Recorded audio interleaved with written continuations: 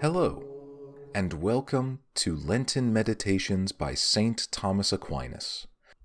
Today is Good Friday, and St. Thomas Aquinas offers his meditations today on the death of Christ.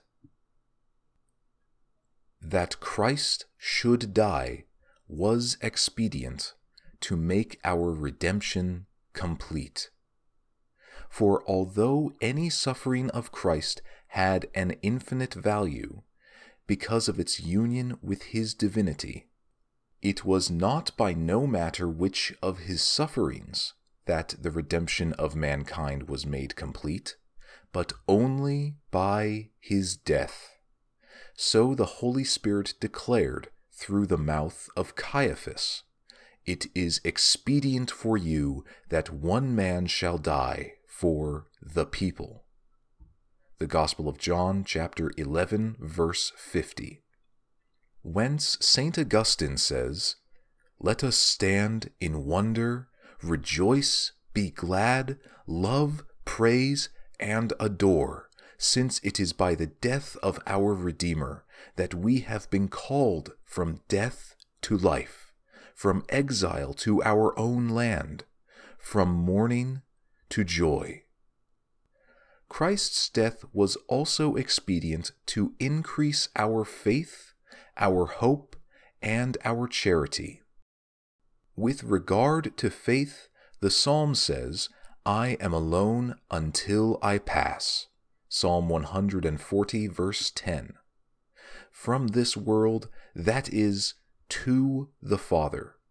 "When I shall have passed to the Father, then I shall be multiplied." Unless the grain of wheat falling into the ground die, itself remaineth alone. The Gospel of John, chapter 12, verse 24.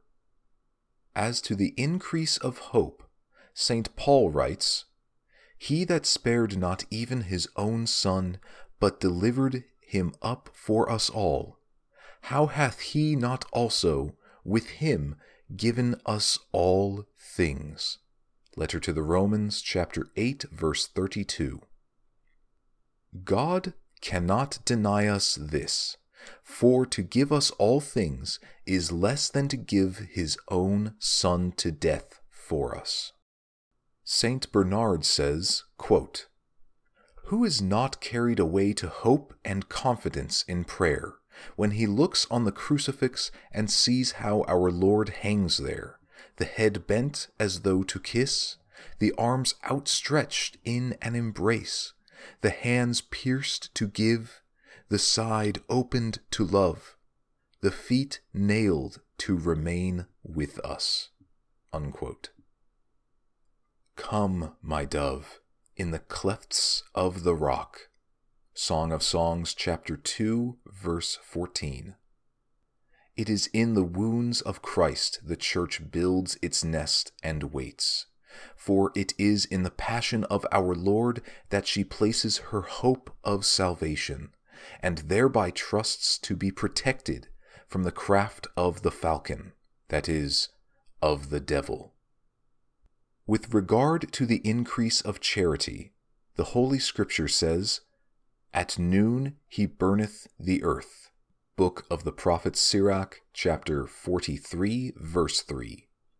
That is to say, in the fervor of his passion, he burns up all mankind with his love. So St. Bernard says, quote, "The chalice thou didst drink, O good Jesus, maketh thee lovable above all things." Unquote.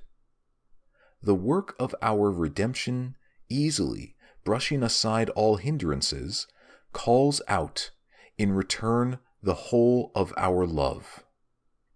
This it is which more gently draws out our devotion, builds it up more straitly, guards it more closely, and fires it with greater ardor